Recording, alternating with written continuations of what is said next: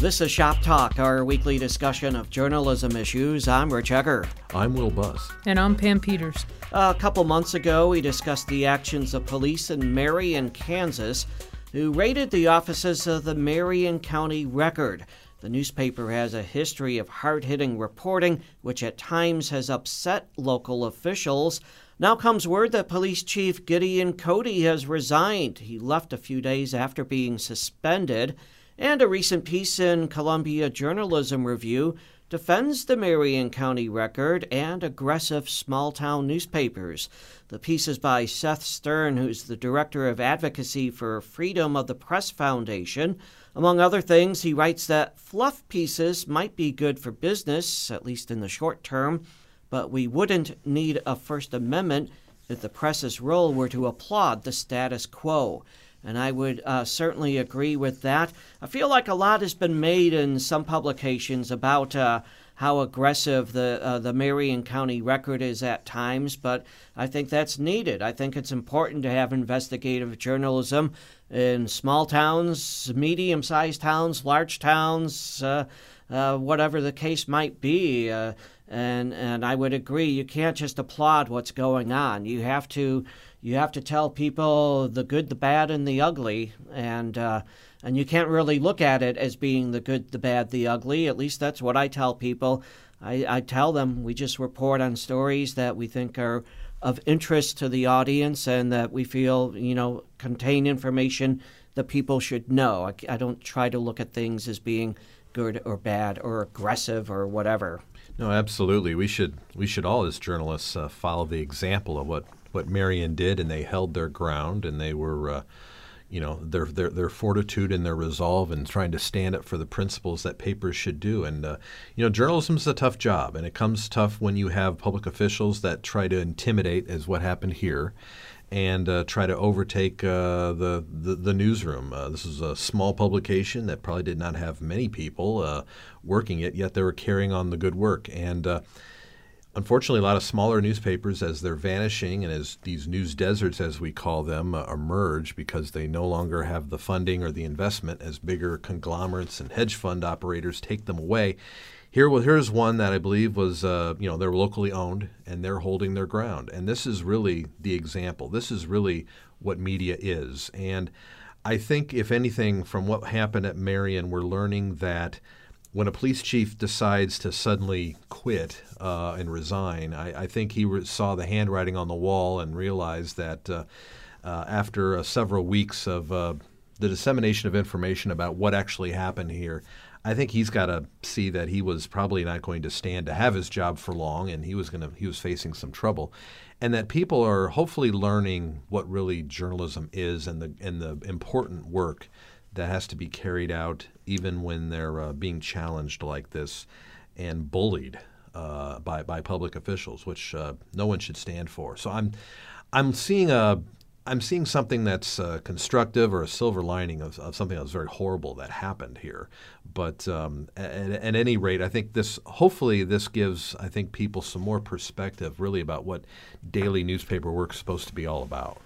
Something in the Columbia Journalism Review that kind of touched with me as I was reading this was, they were aggressive with what we would consider a small-town newspaper, but even at the end, they even asked, should they have been more aggressive? They never actually put any of the information out about what they were investigating him about.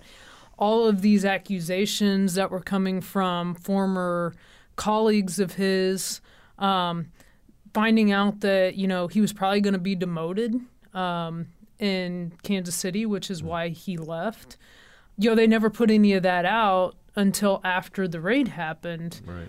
Which I even agree with. They were aggressive in the reporting, I think, for a small-town paper, but they could have even been more aggressive, and nothing against their choice for why they did or didn't, because I'm sure a lot of this was they were still researching it, making sure the information they were putting out was true. But had that information been able to get out sooner, this may not have even happened, because when they were trying to decide, was he going to be the next police chief, this may have been shared with the public. But again, even at that, I think they were doing it right, because they were investigating this information to ensure are these reports we're getting actually accurate, or are we just going to be putting information out here that's not legitimate? So, I credit them for sticking to what they were supposed to be doing as journalists. And you're right, there was fear-mongering going on, there was intimidation, and I do hope that people see the importance of what small-town news can be, and that it's not just, we go out and publish the soft stories, we go out and support everybody because, this piece does a good job of talking about, and having grown up in a very small town, politics in very small towns, you think you think everybody knows everything, but they don't. The people at the top are still hiding stuff. And it's the paper's job, it's the journalist's job to uncover that. And a town of 1,900 like Marion is, people do know each other, but as we see here, they don't know everything that's happening. And the paper was trying to really do their job as a watchdog, per se, and hold people accountable. So I hope that people see the importance of what they were doing. Well, you can't just rely on the rumor mill for information, because that gets a lot of information incorrect. That's why you have official sources, such as newspapers or around here, perhaps the public radio station. I will say, as someone working in a rural area in a small newsroom, sometimes stories just don't get out right away. Partly because you're looking for more information, but also because you don't have a lot of time. There are a lot of stories going on, and sometimes you put something on the back burner, perhaps for longer than you would have liked, but there's only so many hours in the day, and so sometimes it just takes longer to get to a story than perhaps the audience would like, and I know in my case certainly longer than I would like sometimes, but that's just the way it is. No, if you have a adequately or aptly staffed newsroom, hopefully you're getting all the stories that you want to or that you need to.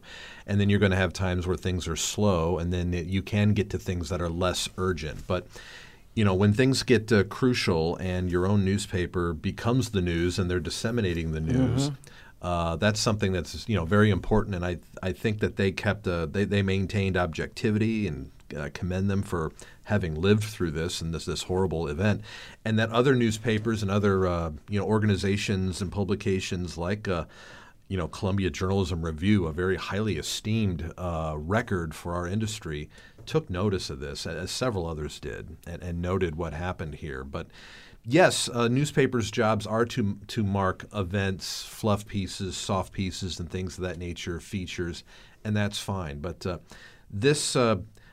I think it was clear that law enforcement tried to intimidate, and to this very small newspaper's credit, they did not cower, and they held their ground and were in the right all along.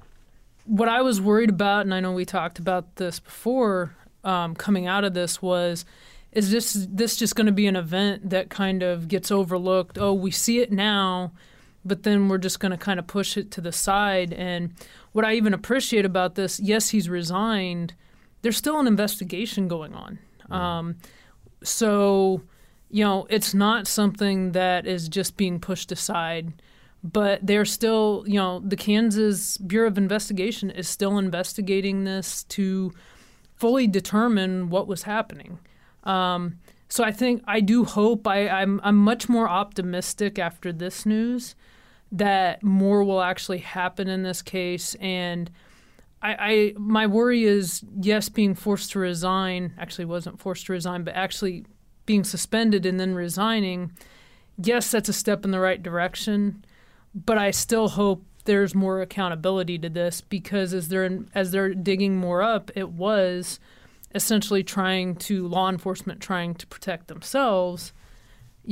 So my hope is there is still more accountability to come. And I know, like as a journalist investigating, when the police are involved or law enforcement's involved, it takes time to do an investigation. So I do hope that more comes out of this in the future. But this, I think, is a good step in the right direction. Yeah, let me agree with that too real quick. More accountability, especially from this. This was highly publicized. I think many people know about it and what happened.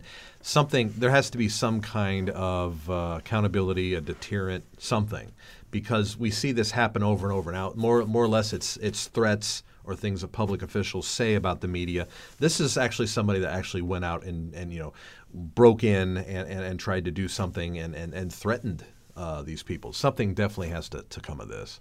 And I like your point, Pam. Police investigations will take time on some occasions, perhaps many occasions, and that's certainly the case with newspaper or, I guess, journalist investigations can take some time too. Yeah, absolutely. But and again, let's see what that says to play out. But I think again, I hope things are accountable. There's not a slap in the wrist. Don't do this again. I think that we have to have some kind of something that's more reassuring that this is not going to be tolerated. No, and knowing Marion, Kansas, I do think this is a very good step in the right direction for them. So that does make me feel more optimistic. All right, we're going to wrap up our discussion. You can join us again next week for more of Shop Talk.